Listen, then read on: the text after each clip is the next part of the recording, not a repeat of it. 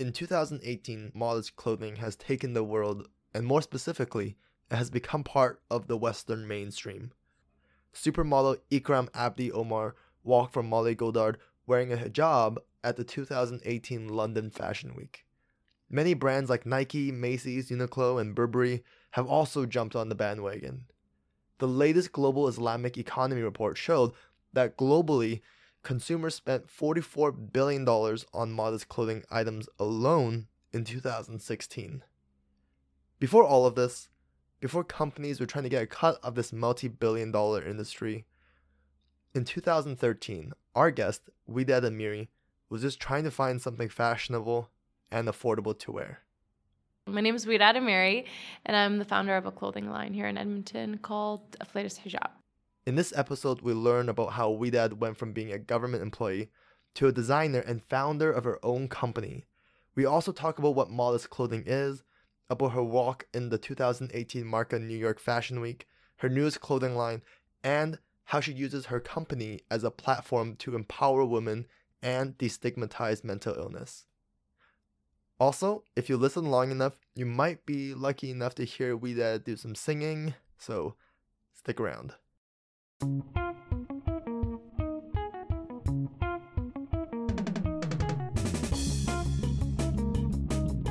This is Posticle Chronicles, and I'm your host, Matt Falk. Thank you so much for coming, especially when it's so cold and so hard. Thank you for having me. To find parking. Do you ever feel get pressured to dress really well, or like that people are judging you, especially if you're going to like fashion events? Ever since I started Afflatus, I feel like people think that I should be dressing in a certain way. So sometimes I'm like, when I'm going to an event, I'm like, whatever, I'm just wearing whatever. And everyone's like, oh, yes, I see. I'm like, no, this is garbage. But no, I do feel sometimes the pressure to look a certain way ever since I've started my clothing line. When you were younger, did you have any phases of fashion that you like really regret today? Yeah, high school. Yeah. I thought I was Tupac or Biggie. It was either like depended what like semester I was in. I had a fascination with tracksuits. Yeah. So like what kind of color tracksuits were we talking about? I always say it wrong, but is it Puma or Puma? I have no clue. I've heard both. I'm going to say Puma. Okay. That sounds like pubic, so I'll say Puma. Yeah. But honestly, I just was so obsessed with it, and I had every color, like, and every shoe, and yeah, that was my biggest regret. I hated that. So if we went back in time and saw you in high school, younger Widad, like a teen Widad, it'd be like orange tracksuit, like no. They were still nice. They were they're like, nice. Yeah, okay. Not like obnoxious, but like I had Kappa. Yes, shout out to Kappa. It's coming back in style. Puma, Adidas, and I just thought I was the coolest. You thought I was like, if you looked at me, you thought like I honestly was either a drug dealer, like some sort of runner, or super athletic. I was athletic, but not a drug dealer. Not a drug dealer. No, not right now. To all the police out there, please. It wasn't me, Shaggy. I don't know why I leaned in. But yeah, no, I don't know what it was. And then near the end of grade 12, because I liked fashion a lot in elementary, junior high. High school, I think I just didn't know where I fit into my high school. So I just did I just wore jogging pants and sweats for like 2 years. And then grade 12 and into university, I started experimenting a little bit more. And then it was really after university when I started making money, basically, that I really started getting into becoming more involved into different fashion looks and trends and stuff like that. So in high school, you're starting to like make money, you said? No, after university. After university, okay. I was working in the Bay, making minimum wage. During this time, you were wearing a hijab, right? Yeah, I've been wearing the hijab since I was in grade 4, so 9 years old. Grade 4. In one presentation, I recall that you said that you chose to wear it. You actually got your mother into it, right? Yeah. Yeah, so I wasn't wearing the hijab, obviously, and I just thought it was the coolest thing, and I told my mom, I want to wear it, and she's like, whoa, hold up. Like, I don't even wear it. What are you doing? She's like, wait until your 9th birthday. If you feel like you still want to wear it then, but I would need you to do all this research on it, then I'll wear it with you. I'm like, okay. So I always say, like, I had this birthday party, I had a piñata, it was lit, and then they left and I put on the hijab, and I was like, what is going on? And then I never took it off ever since then. So what was kind of the motive or like the motivation behind that? I just liked what it stood for. Like, it was obviously for modesty and stuff, but the other thing is, like, I got to choose what I wanted to wear. It was my choice. I got to, like, choose what was on my body, and I just thought it was a cool thing to do. And I really liked what it stood for Islamically. So I don't know. I just thought I still think it's a cool choice for myself. Like, that's cool. Yeah, I don't really care. That's a lot of self-awareness for like a grade 4. I think grade 4 I was not thinking about anything like that. Yeah, you're thinking about those Pokemon cards? Yeah. Me too. Charizard. But other than that, yeah, no, it was. My parents had gotten a divorce in grade 3. So I kind of like grew up a little bit. I was always like maybe a little bit more mature, but I just thought it was the coolest thing and I wanted to wear it. And then after those, tracksuit days in high school, Yeah. you went to University of Alberta, right? I actually went to Grand McEwen. You went to Grand McEwen? I know, yeah. I totally thought you went to U of A. I did go to U of A my last 2 years. Oh, okay. So I did the transfer program, Grand McEwen for 2 years, and then the U of A my last 2 years. How come? I just was overwhelmed with the whole, like, everyone's like, oh, they have big classes and you're going to be just a number. You're like, you're going to be just a number. I'm like, bye. But I went to Grand McEwen. I personally didn't like it for myself because it just reminded me of high school, but just maybe a little bit more mature. When I came to the U of A, it was it was a really cool experience. It was the best time of my life. I loved it. What did you study? I did my Bachelor of Arts I don't know why I laughed. I did my Bachelor of Arts in Sociology and Political Science. Sociology and Political Science. Yes. I think when people usually take those, they don't see, like a founder or designer of their own clothing line. Were you already getting involved back in university into designing your own No, clothing? I just followed the rules, like go to school, go to junior high, or like do well in junior high so you can get into your good core classes in high school, do good in high school to get into university, do good in university, get a job with the city or the government. And that's exactly literally how my life went. And so I didn't think of ever having my own business, but I did work for the city of St. Albert for almost 7 years.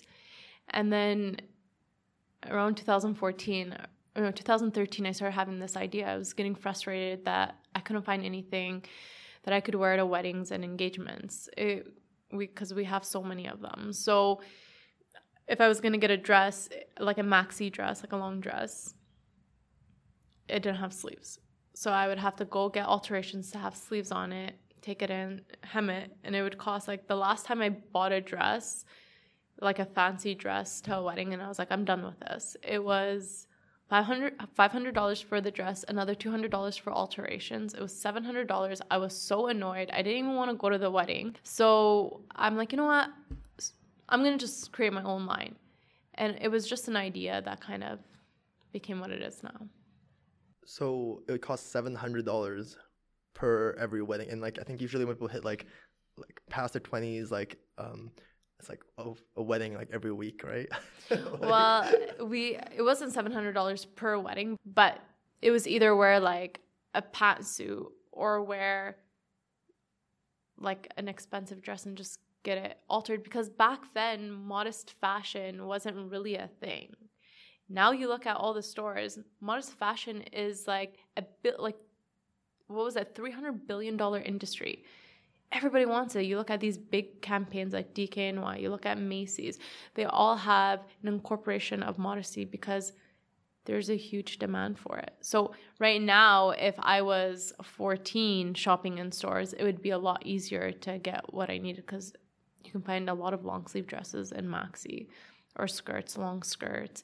And I wanted it to be not so flashy either. I just wanted them simple where you can add on or like make them less fancy. So that's why they're pretty simple, like simple designs, but they're still elegant enough to wear to a wedding or engagement. Your company, Affiliate Hijab, was before this kind of craze, right? For modest clothing, before it exploded. Does it anger you? But like when, seeing all these big companies jump on this bandwagon and... Well, like, for example, like Nike actually really annoys me. Okay, yeah. Because there were so many smaller Muslim companies that were making hijabs for athletic wear and all of that stuff. And all of a sudden, a big corporation like Nike comes in and capitalizes on Muslim women. And the world's like, whoa, I can't believe they're doing so many great things for Muslim women. It's like, no, we've already done that for many years.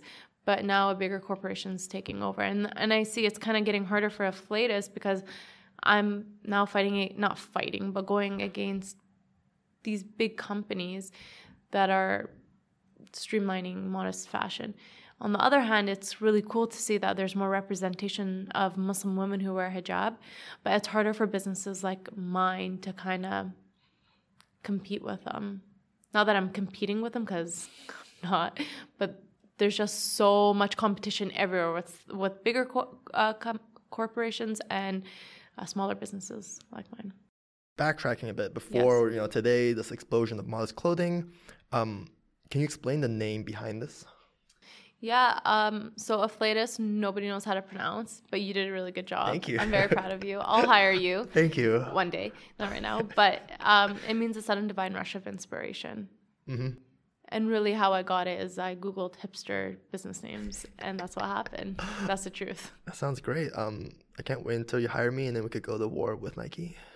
War, don't use those words. I wear hijab. War, bomb, Okay, yeah, okay. Anything to do with missiles. Just keep me out of it. Got it. Back when you were starting, what year was this? Well, the idea started in 2013, and then it came to life really in 2014. So you went to school for sociology and political science. Mm-hmm. How did you learn to make any of this? So I don't actually make the pieces. Okay, yeah. I design them and then manufacture them. How did you come to designing? That's still, I just have an idea, a picture. I'll draw it out and I'll send it to my seamstress. This is what I want. She'll make me a sample.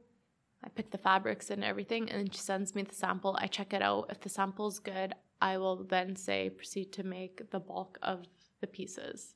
So basically, there was a need, and I needed long sleeve dresses and maxi dresses. That's how it happened. My job, I actually worked with youth talking about mental health and team building, character education. I worked with kindergarten to grade 12. And that was really cool. It was a really cool job. But the more I did it, the more repetitive it kind of got. And the more, you kind of almost become so good at it that it doesn't challenge you? Yeah, there's zero challenge anymore. So I needed something else. And again, the lack of clothing options for myself, I decided, okay, well, screw this. I'm going to just do my own. And that's kind of how it started. And it was just kind of an idea. I didn't really anticipate any of this to happen, but it did. At what point did you feel like, okay, I can quit my full-time job and do this? What was the jumping point? Last year, like a year and a half ago. So I quit my job in October of 2017. I was just like, I could not keep up. So I also got married in July of 2017. Congratulations. Thank you so much. I expect a wedding gift. I don't know why I sang that.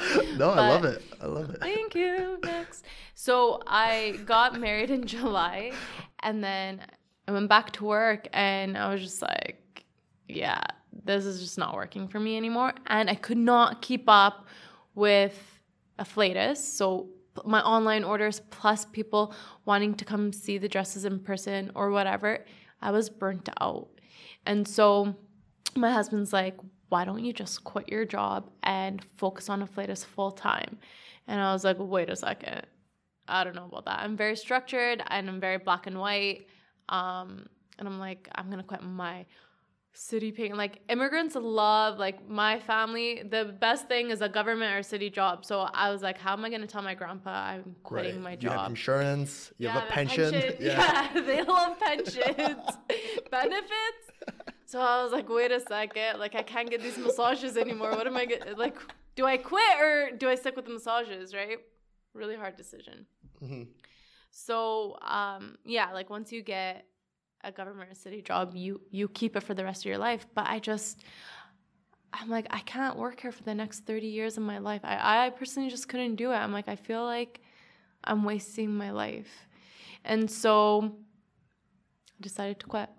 Before you quit, I believe you had a fashion show. Was that your first fashion show? Was that before or after? No, I had so many events happen while I was working, and again, it was really hard. Yeah, so 2014, I don't know, in 2015, I took a few breaks. Yeah, and then I didn't do any more fashion shows, but I had a lot of my lines launching. The last event I did, like a big event, was at the Art of Cake. It was in February of 2018. And so then my next new show will be in January.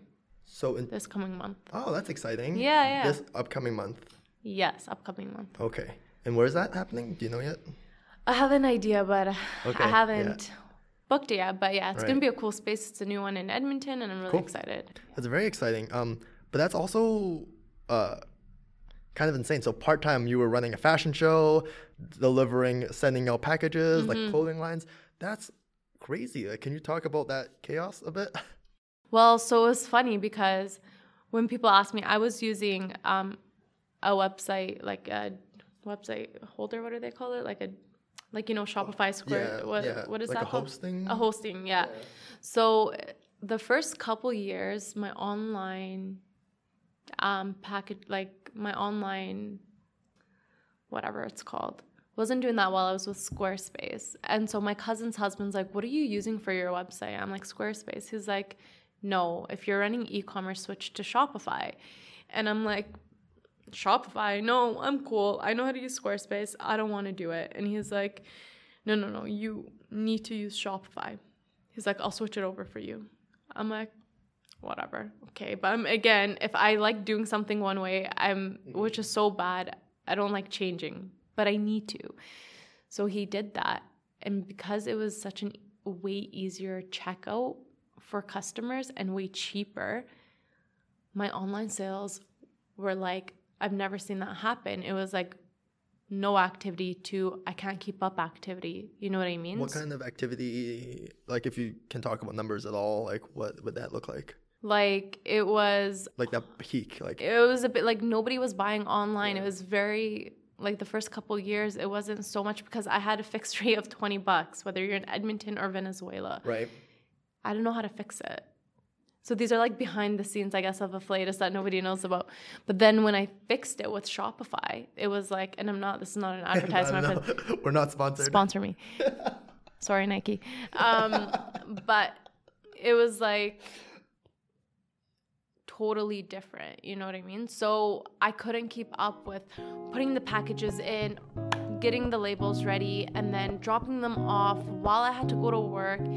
I became so overwhelmed. I'm like, well, I can't keep up. So I had to make a decision, and that was either continue to work full-time and Afflatus will coast, or try my best to make Afflatus be way more well-known this year than it has ever, and quit my job.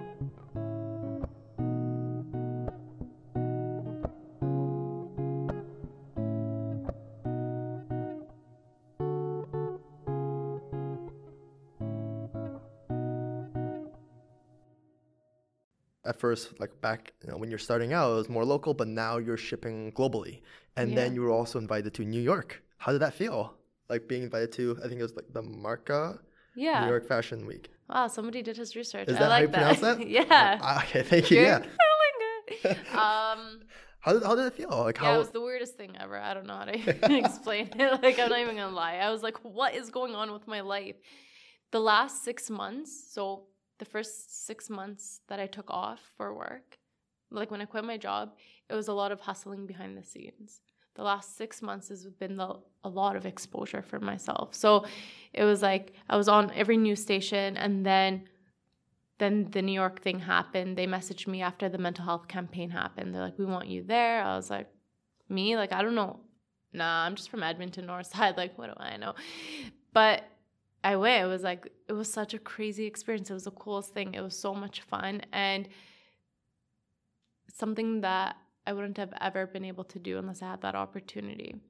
Yeah, so it was just wild. Can you talk a bit about what happened, the process? So they messaged you, and then they gave you some dates, and then they flew you out?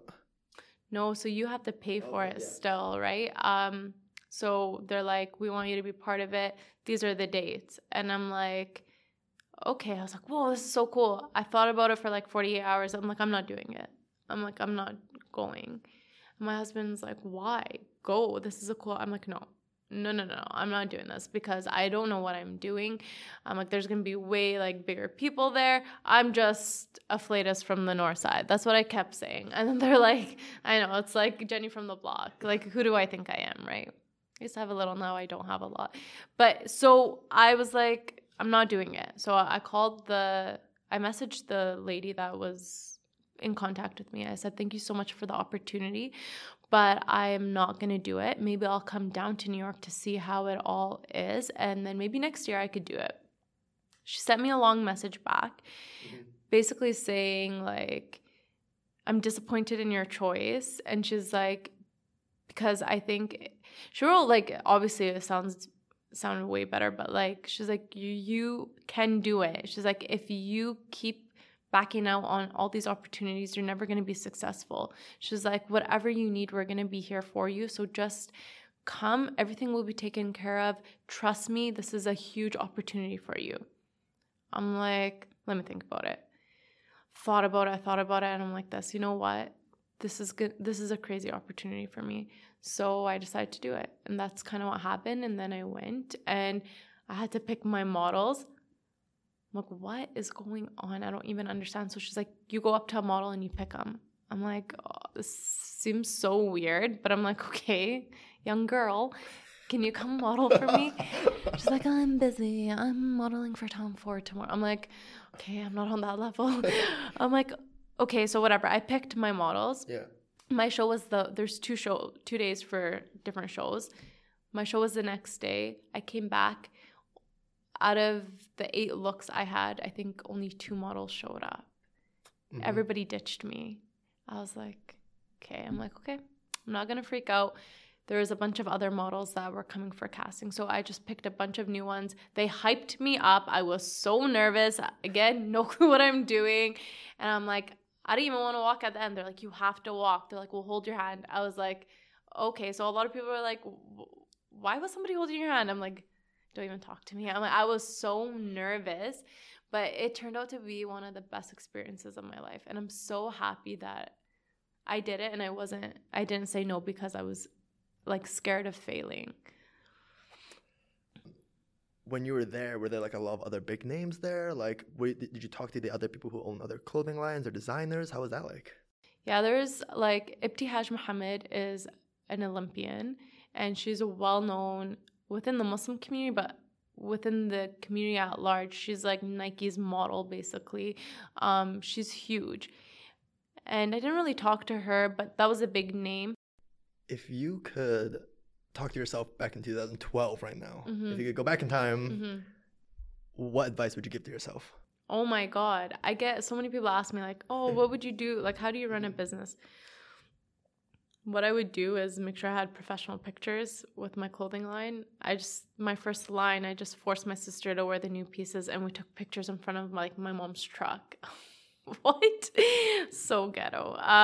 So professional pictures, have a good layout on Instagram, use Shopify from day one because it has just better shipping and everything, better checkout, and just have good branding. Like, I didn't know any of this stuff, right? So I was just kind of like coasting. But what I think makes my brand a little different than all the other ones, at least in Edmonton, is there's like a message behind my brand, and it relates to a lot of people. And I'm not here to just make money, but I also really want to like end some certain stereotypes and stigma around whether it's mental health or Indigenous women or women in general, Muslim women. That's where I kind of differ from a lot of these brands. There is a social cause behind my clothing. Some of the pieces specifically are named after women. Mm-hmm. Can you talk a bit about that?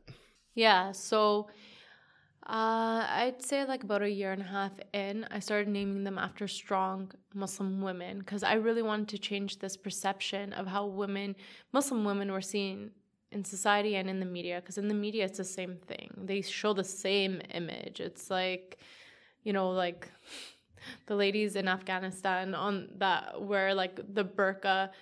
They're like doing on the monkey bars, like training. You know what I'm saying? Like it's just like CNN, Fox News propaganda. Yeah. So they don't have an idea of what a Muslim woman actually is. They're funny, they're smart, they're intelligent. That's another word for smart. See what I did there? They're doing great things in society, but people don't really talk about it. Like, for example, the first university in the world was built in Fez, Morocco by 2 Muslim women. Nobody knows that. Why don't people know that? Because we don't really talk about it because we're focused on the negative aspects of Muslim women that, they're oppressed, they have no rights, their husbands control them. When I don't know anybody like that in my circle or at all, really, to be honest. Does it happen? Of course. But does it happen with every culture and every religion? Absolutely.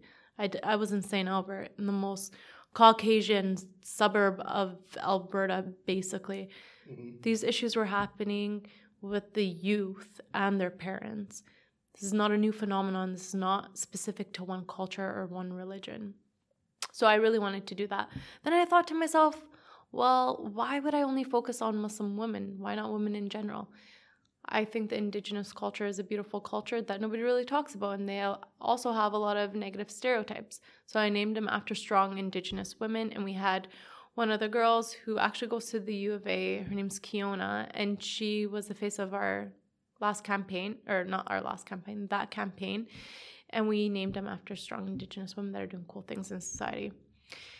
This last line was named after women dealing with mental illness. I really wanted to talk about that. That was a huge campaign, started a lot of conversation, especially in my community. I really wanted to talk about that because there's a lot of people suffering in silence, again, regardless of skin color, religion, socioeconomic background, but we just don't talk about it because it's such a huge taboo. So I really wanted to let people know, you can get help. The new line, since this is airing in February, nobody knows this, top secret alert. I'm naming them after single moms. So I think sometimes people don't realize the struggles single moms go through, whether it was through divorce, whether it was through death, or whatever it may be. It's a lot of work, and my mom will be the face of that campaign.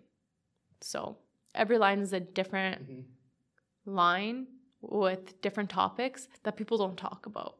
You know what I mean? We only usually talk about positive things, but in reality, these are real issues that are affecting real people that I think if they share their stories, it will allow people to know that they're not alone. And with our mental health campaign, we helped so many people get help, go seek counseling, put themselves in, not rehab, but addiction groups or whatever. It was amazing, and people leaning on other people. So that's the whole point of Afflatus, is connecting people and letting people know they're not alone. I would definitely rather, if I was buying any piece of clothing, give the money to Afflatus job rather than Nike. I would love that. How did you choose these women? Did you, or even the process? Did you interview them? Can you talk a bit about that? Yeah. So the Muslim women one, they're ones I found on Google basically. The indigenous one, most of them I found on Google, and if not, the 2 that I knew, so Kiona and her mom, they sent me a little write-up. But the mental health one, I put a call out on social media. I said, if you deal with a mental illness and if you're dealing with a mental illness, I don't remember how I put it, and you're willing to share your story or something like that. I don't really remember, but please DM us. And I got a few DMs, and I was so surprised, to be honest, because it's still a very sensitive topic to talk about. Yeah. And so from there, I picked the people. I actually asked one person out of all of them. The rest were volunteer. And then I sent them a questionnaire. Not a questionnaire, just a question, whatever. A few questions they answered, and that's where the write-up comes from. So I haven't done the call out to single moms yet, but there will be also a write-up, again, the hardest thing. advice you'd give to single, like I haven't done it yet, but these are kind of the questions that I would ask. And then again, it's volunteer unless I think there's one person's story that I know in my community or wherever that should be shared, I'll ask them personally. Is there one single piece in your most recent clothing line, while you were connecting with them, that you had like a very like powerful conversation with them? There was one. I actually had to, at the end of the day, like I want to share stories, but I still need to protect people. Yeah. Because we are all so interconnected, especially in my community, that I don't want to put anybody in harm's way. So there's one story, it was like pages, and I was reading it and I just started crying because I was like, how is this still happening in 2018? I don't get it. But I had to talk to her. I said, I would love to share your story, but I have to take half of it out because I'm like, this is going to be a huge backlash to you. And she's like, okay. And I'm like, I don't know. It was just, yeah. I just wanted to make sure that we protected her, and I took out a majority of her story out because I just don't think it would have been proper to put out just for her safety and her protection. But that one really tugged at my heartstrings. It's very interesting to hear this behind the scenes of Latest Year Job. Thank you so much for sharing with us. No problem. For those who are interested, where can they buy this? So if you do not live in Edmonton, my website is www.aflaishijab.com. And if you live in Edmonton, my website is still the same, but you could book an appointment and come by and try on the pieces and buy them there. Or if you don't want to pay for shipping, you can also do that too. So the identity of Latest Hijab has been very closely tied with destigmatizing mental illness. What was the inspiration? Well, actually, Latest's social platform is women empowerment and destigmatizing mental health or mental illnesses. But I never thought talking about mental illnesses in this way was like the right thing to do when I first started, because I don't think the community and society was ready to talk about it. So I just would talk about like mental health in general, but there wasn't a huge campaign about it. Mm-hmm. The women empowerment stuff, that covers like the Muslim women, the Indigenous women, the single moms, but all of that can cause mental health issues, if that makes sense. Yeah, right. Mm-hmm. So being a single mom, you can only imagine how, not that it happens all the time, but maybe the amount of mental health issues someone may deal with being a new single mom, being a Muslim woman and a visible Muslim woman struggling in society because of her identity can also cause mental health issues. Being an Indigenous woman, again, with the stigma around that, or just like not the stigma, that's the wrong word, just like the perception of what people think Indigenous people are, which they have no idea, can also create sometimes mental health issues. They're both kind of all linked up, but the single mom one, all of these things affect me at the end of the day. So the women empowerment and the mental health stuff, those are both important to me. Muslim women, that's important to me because I'm a Muslim woman who visibly identifies as a Muslim woman. I wear hijab. And like being part of post 9/11, that was tricky. Going to airports, was annoying, still is annoying. Then the whole Indigenous women piece, I just think we relate to them on a lot of different levels, and I love learning about Indigenous people. So I wanted to bring them to the forefront. And the mental health is super important to me because I think everybody should be taking care of their mental health, even if you think you're the most healthiest of the healthiest when it comes to your mental health, you should still take care of your mental health. And then single mom still relates to me because my mom's a single mom. So all of them kind of go back to me because it's my brand. Yeah. So I do whatever I want, you know what I'm saying? Yeah. If you had infinite amount of resources tomorrow, what would you do? Oh my God. Like, honestly, I wish. I wish somebody would invest in me $1 million. What would I do? honestly, I'd put a huge amount of money into advertising and marketing. That's like one of the major keys, I think. And just, I think when people get my packages, it is really nice already, but even upping that, having a really great experience, I would have a space, like a nice studio, hire people. But for now, I'm just, just do my thing.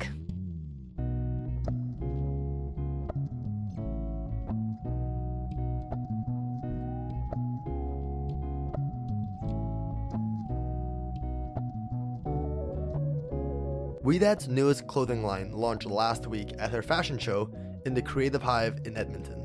The show was sold out. She was named Edmonton's Top 40 Under 40 by Avenue Edmonton. You can buy some of her work at afflatushijab.com. So, hello listeners. When I started Afflatus, it was just evening wear. Now I do casual wear too. So the next line is pretty cool. It's my favorite line. It's blazers, it's graphic tee, and there's one top and a dress. It's different from anything I've ever really done. So I'm really excited for that one. And the other thing I want to make clear is you don't have to be Muslim to wear my clothing. It's cool to see the increase of non-Muslims coming to my site and buying pieces. You just have to like clothes. And if you think it's your style, then you're more than welcome to buy from me. You should buy from me.